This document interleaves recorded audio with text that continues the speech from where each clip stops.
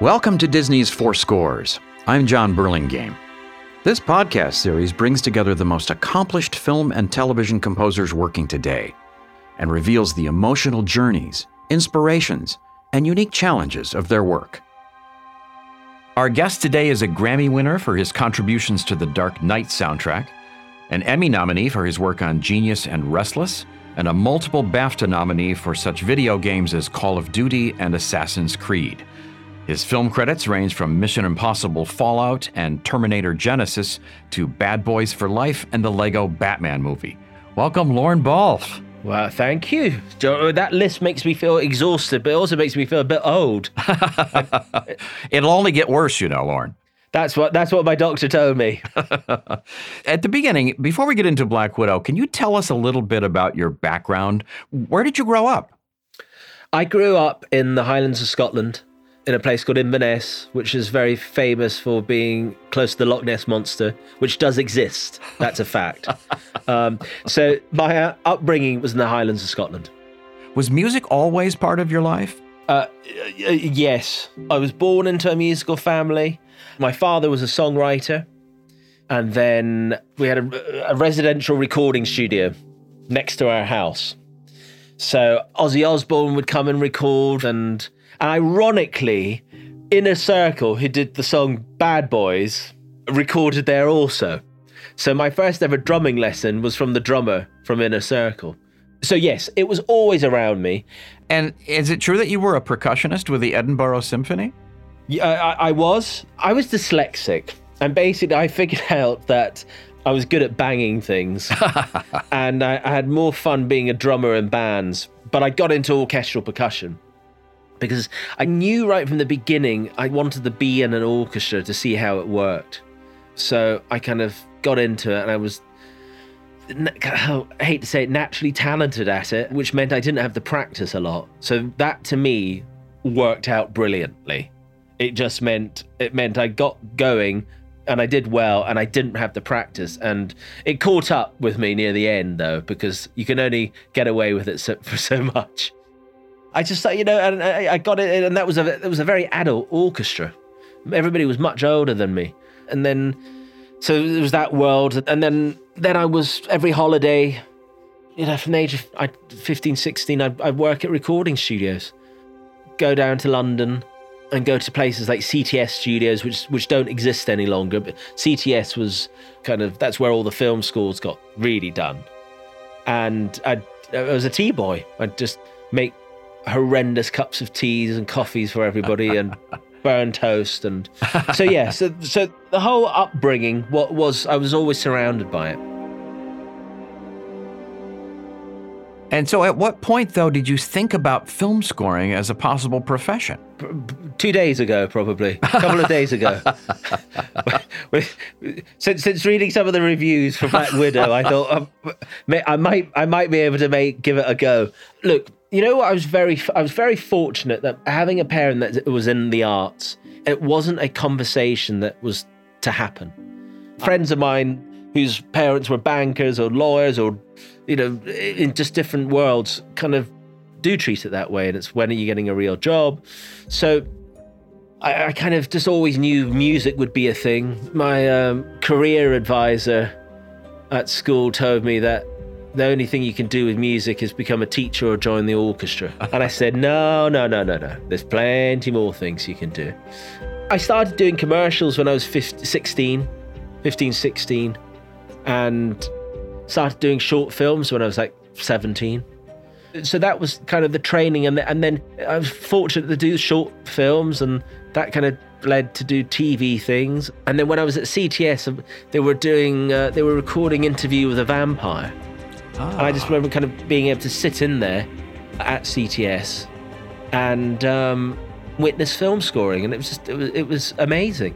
There was no dialogue or sound effects. There were just it was a natural kind of, well, to me it was natural, and my kind of family, because we were surrounded by music. And then I suppose in an English class when I was like 17 or something, you had to do a paper or a thesis on a subject. You could choose anything you wanted. And I chose something to do with music and the media. I was slowly realizing what film music was. I wrote to Andrew Lloyd Webber, and I wrote to Stuart Copeland, and I wrote to Hans Zimmer. And I basically just kind of wrote this long list of questions.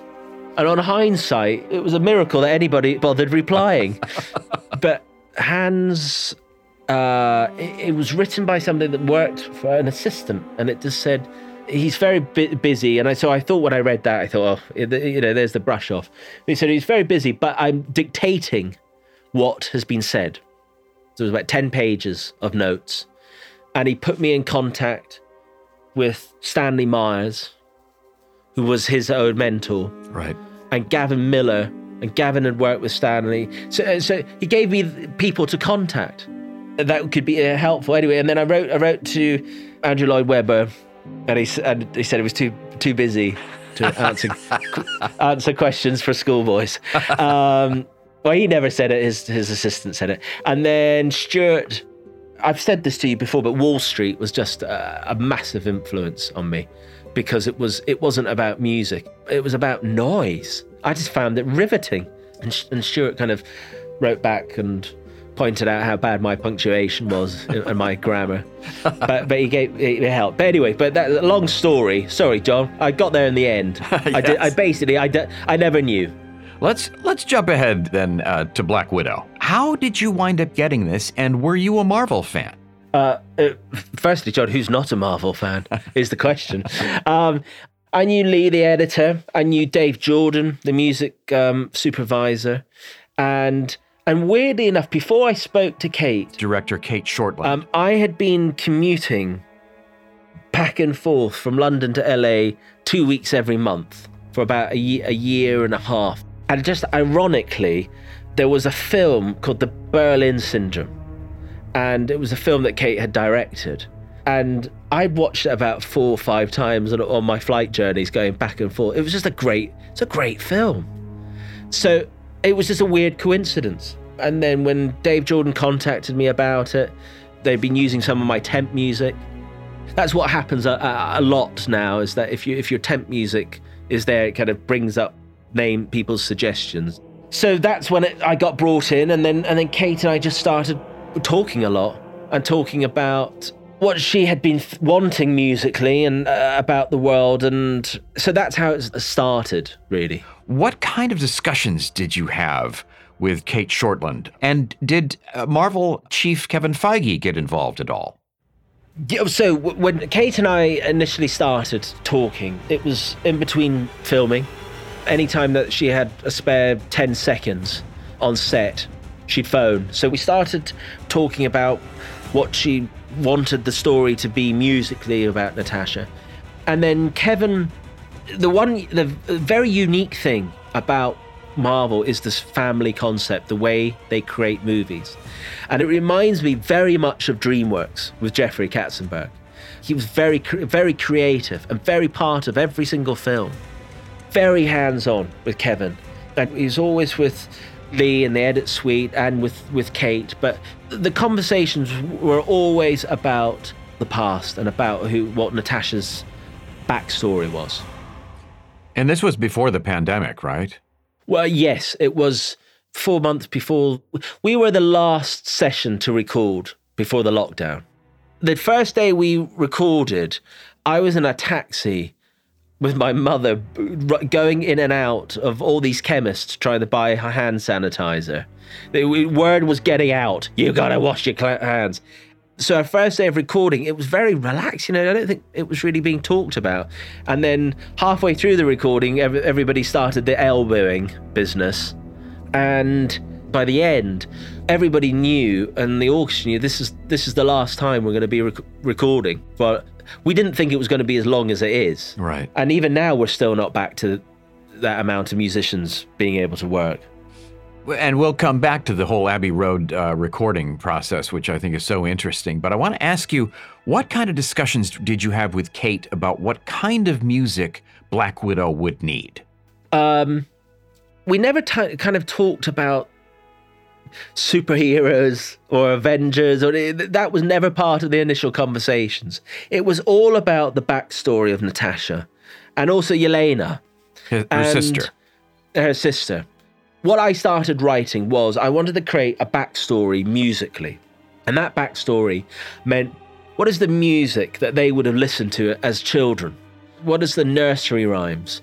And a lot of the Russian music I found has kind of ended up creeping into modern folklore. So you got Tetris theme, which is now kind of part of our daily musical world. People know that is Tetris, but it originates from, classical music. So I thought, instead of trying to find something, I'd write something. So that was the first task, was to kind of write what their personal soundtrack is, that being folk music. And also you've got the vibrant world of the Red Army, which I wanted to kind of give to Yelena, and that bold, rich sound, and the way the music is kind of the aggression in it, but yet it's beautiful, it's haunting. When they sing quietly, it's like ghosts of the past. So that was that, and also kind of looking into the literature side with Pushkin and Bloch, and the same with the classical references I knew would be important with Stravinsky and Scriabin and Borodin. It was about going back to the origins, and that's what Kate and I just talked about. Before writing a note, we talked in between shots, and it was to get into that mindset of the past. I hope that's what kind of came through, really. Was the heritage.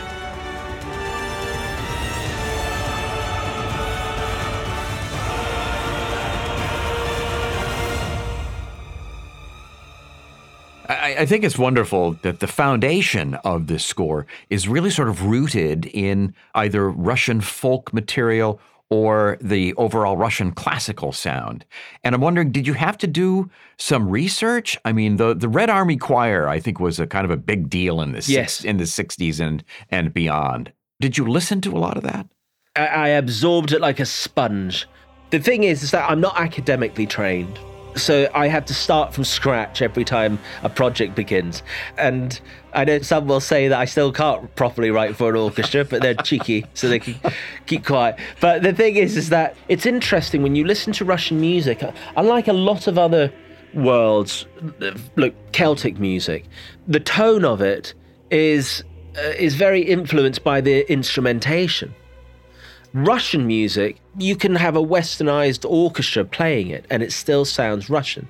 You don't need 100 balalaikas playing to make the audience feel that it's a Russian experience.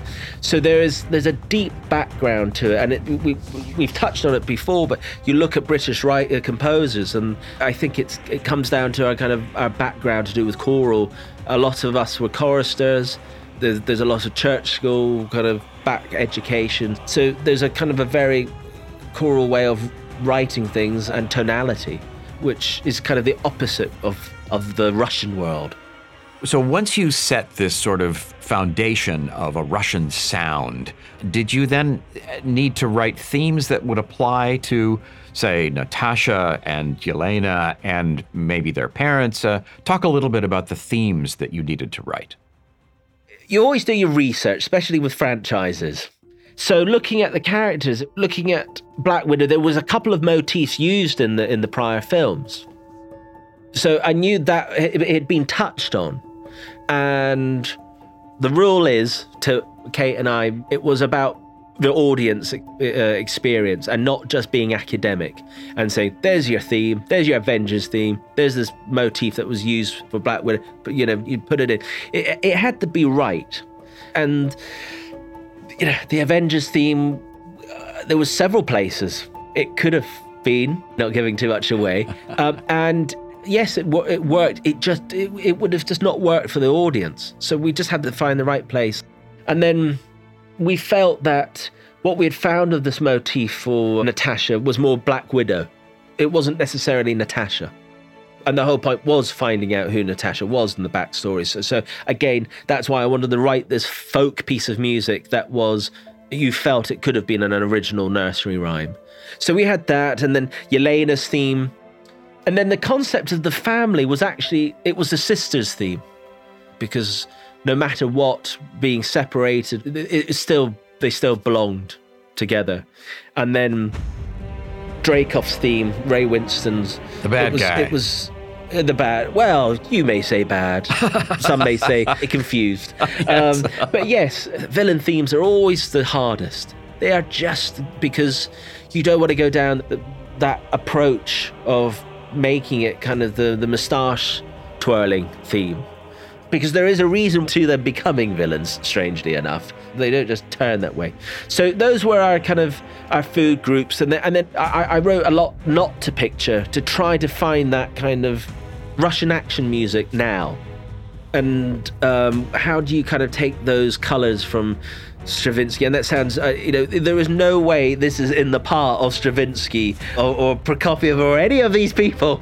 But it was just trying to kind of look at what the harmonies were and what that world was.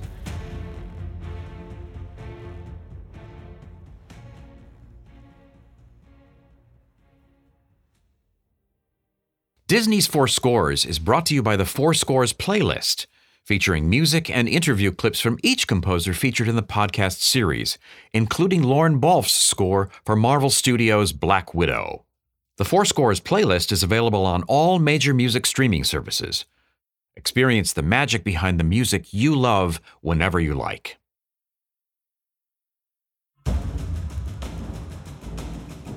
There's a good deal of humor in this movie, and their father, who plays the Red Guardian, really Russia's answer to Captain America, has a lot of comic scenes in the movie. And I wonder, did you have to apply any kind of music that might be comical or amusing in any sense? Or do you stay away from that when you're scoring? I'm personally not a fan of comical music. Firstly, I can't do it, so that might be the reason why I'm not a fan of it. I don't understand it. The humor is either there or it's not. The humor is in the writing of the dialogue. So with this, the way I kind of treat humor is just to pull out. Or sometimes, especially with the Red Guardian, that it was to go over the top. Look, they have their own soundtracks in their heads. That's the way I kind of look at things. And it's the same, but also there was a little motif in it that actually came from the action figure. When they pulled the string, there was a little tune that comes from the, when the string is pulled. So I got my inspiration from that. I made actually that his theme. But no, it was about when he was really in that Red Guardian theme, it was to play it deadly serious. Personally, to me, I'm from the world of Monty Python. You see, I'm an advocate of that. So that's where my humor comes from. Where it's just it's deadly serious. So that was my approach. I hope I didn't mess it up and people still laugh. But to me, it's to play it for as real as you can. One of the most compelling aspects of this score is the amount of choral material that you wrote. Tell us about your choirs, how big they were, and what it is they're singing when we hear actual words. So the one thing that I thought was kind of interesting, and I noticed it a lot, and especially film music, ahs and oohs. Nobody sings words any longer. And it's weird. It's just it's just a color. And I thought, well, and it originated from the solo singing to do with Natasha's theme. And it was going through Russian literature, and especially poetry, finding these poems that they would have read it as a child. So that was the kind of the inspiration. And it's very difficult also choir writing. One main reason people do it is because it's distracting, having words being sang when people are talking. So everything I recorded, I always record a pass with the choir singing in Russian, but I'd also do a backup where it was just an ooh, just in case. And then the whole point was to try to get that Red Army sound. So we had 20 bass and 20 tenors in London. I wanted the record in Russia. We were trying, but it was just time-wise, it was going to be really difficult. Just the logistics of record, it's difficult. There's visas and but thankfully Diana, that sang the solo tracks, she was able to kind of give us very clear pronunciations of how to do it.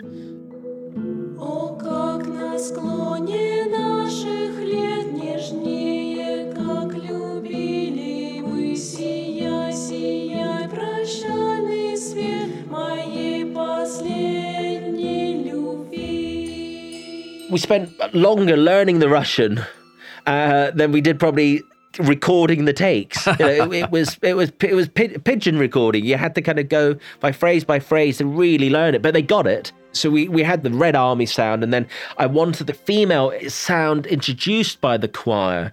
But what I did, I split them up. So it was half kind of conventional choral choir and half gospel choir. And the reason for that was just so that it didn't sound too conventional, and just to make it a bit more modern sounding. There's a couple of elements where it gets more kind of raw sounding, and it's not, I just didn't want it to be kind of your quintessential choral sound. So it was a fascinating blend between those two schools. It really works. And in fact, I called your choral contractor, Jenny O'Grady, yesterday to get a sense of what it was like for those choirs. And she said there were 40 male voices and 20 female voices, and they sound Russian when they're singing. Yes. During the breaks, I would organise afternoon tea for everybody, and you'd hear them walking around speaking the lyrics all in Russian, trying to kind of get into it. So it was amazing what they did. Talk a little bit about the orchestra, too. It's extraordinary to me that it's a pretty big number at Abbey Road. We were very fortunate to have 118 in Studio One, and it wasn't for the whole score. It was for the moments that needed it. It's a different sound, and when writing, I'm very aware of it. I'm thinking about it. It's the same way as when writing, if you know who the musicians are going to be, great. You know that solo line, you know what they're going to bring to it, so it's going to be a great advantage. So, yeah, for the big moments that needed it, we had the full-size orchestra.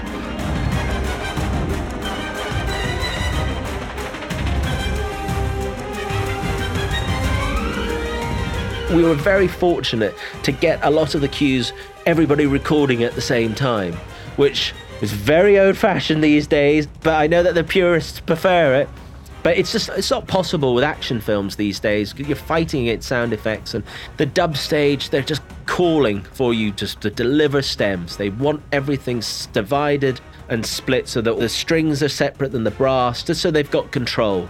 So that if with action sequences specifically, it's great to have all the short strings on its own fader, just because that's your motor, and that can help cut through car sounds and things. So it was just great having them all playing the Avengers theme. You know, we all crept out of the control room to kind of walk in and all hear it, and you know, everybody can't stop smiling when you're hearing it. So we had that, and also just some great soloists. As a failed drummer, I love rhythms. That's the way I look at things. So a lot of the drum programming, I wanted to see if I could get a beatbox, and like the way we all do nowadays, we're discovering musicians on YouTube. It's an amazing resource. And I found Kimmy Beatbox. So she came down for a few sessions, and it was just basically copying what the drum rhythms were doing, just to get that blend of breath into the score. And I was watching television, and there was a band, Simple Minds, one of my favourite bands, because they're Scottish, so anything Scottish I will promote. But I love them, and I saw Cherise playing, and I just thought, gosh, she is fantastic. And it was just amazing timing. She was in London, not on tour, so she came down to Abbey Road, got to record. And then the same with the guitar factor. There was, because of the folk element, I wanted that guitar based in my head, especially with traditional Russian pieces. So Laura Snowden, who's a fantastic classical guitarist, she was able to come down and record also. So yeah, it's a privilege to have all these musicians. The films that they've all played on, going back the last like 30, 40 years, some of them 50 years, I think, and in Studio One at Abbey Road, it oozes tradition. So it's always a pinch me moment. And it's wonderful that you mentioned Cherise and Laura and Kimmy, and you earlier mentioned your vocalist Diana and your violinist Jasmine Flicker. Jasmine Flicker, yeah. It's fascinating that these are all major women soloists in a movie that really is either about sisterhood or family at its heart. Yes, it's also about trying to not necessarily look at the score and make it feminine, if that makes sense. It's happened in the past with soundtracks where just because you have a female lead, it doesn't need to be that kind of whimsical feminine sound that has happened in film scores. The way to look at it was, it does not matter what sex the person is. It's simply strong individuals. And with Charisse on drums, I couldn't care what sex they are. The fact is, she's just an amazing drummer. So it's a bonus to have all these great musicians and they're female, but it's the fact that, to me, I hope, it doesn't necessarily make the score feel an opinion point of view. It's just simply just about the fact that they could be two brothers or two sisters. It's about that family connection. This is a kind of prequel in a way to some of the Avengers pictures because, as we know, Natasha actually dies at the end of Avengers. Yes. No, but we know that at the that Avengers Endgame, she's gone. And I'm wondering, did that enter into the idea that there's a bit of a cloud over Natasha in this picture? And I'm wondering if the general mood of dark Russian sounds entered into that at all. I didn't look at it that way. It was about the past and the present. I'd probably be more focused on the spirit of her and the spirit of her character. And I think it was more focusing on them as kids because of that childhood. And it's like, it all goes back to the first question. Very clever, John. I like the way we've gone around in circles. It goes back to the origin, and what happens to us in our childhood makes us who we are, whether we like it or not. You have done a ton of action films in your career, and I often wonder when I come to a new one, and there's a lot of action in this movie, how do you write something different? I'm still trying to figure that one out. It's really, really difficult. It's because no matter what you do, it's so easy to throw the label generic at it because everything's been done. Yeah. We did Fallout, and some people kind of referenced that sounding like a couple of other films, and it's like you've go back. I'm sorry, but go back 50 years. That rhythm was that's the past. We've all been imitating that. So it's very difficult. And I think that's why with this film, it was about stepping back and not writing to picture and trying to write these pieces where the influence was. I didn't want it to get too kind of muso. It was about a train. And that's the way I kind of looked at her path. And Yelena's is this train going straight for it. So I wrote a lot, not to picture, to try to figure out what that Russian sound is, but also how to make it contemporary and modern. And I saw the importance with not repeating yourself. It's difficult because it's in your fingers. I'm Scottish, and there's always a Celticness sometime to my writing. And that's just part of my DNA, and it's a very difficult one. But sometimes I think you've just got to let go and just do what you feel is right, because it's like over-analysing it, and you feel, oh, that's been done here, or that's been done, and you think about it afterwards. And that's why I never go back and watch things I've done. I say good night and goodbye. This strikes me as not only an ambitious score, but a complicated one to have pulled off. And I'm wondering, how long did you have to write all of this music? Well, first question, very complicated. The orchestration and the kind of the grandeur of the writing is not necessarily the easiest for me. It makes it a challenge, which is good. It's like, I remember working on Penguins of Madagascar, and that type of swing writing with an orchestra, I had no idea how to do it.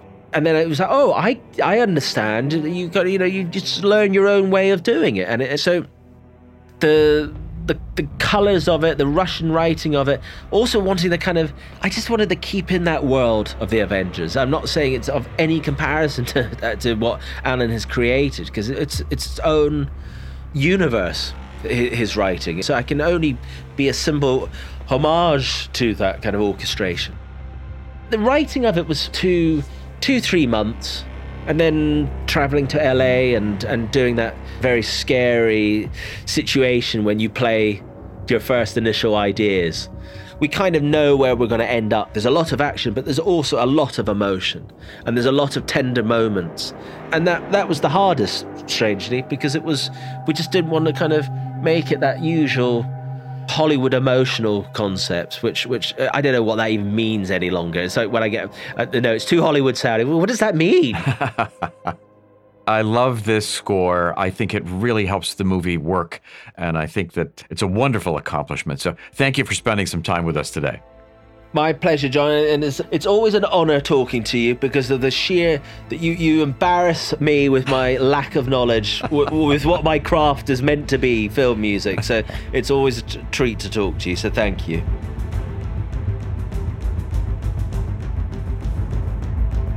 Thank you for listening to Four Scores. Please subscribe and make sure to share this episode with your music-loving friends. It would also be great if you could rate it, because that really helps others find the series. Check out Marvel Studios' Black Widow on Disney Plus and listen to the soundtrack wherever music is enjoyed.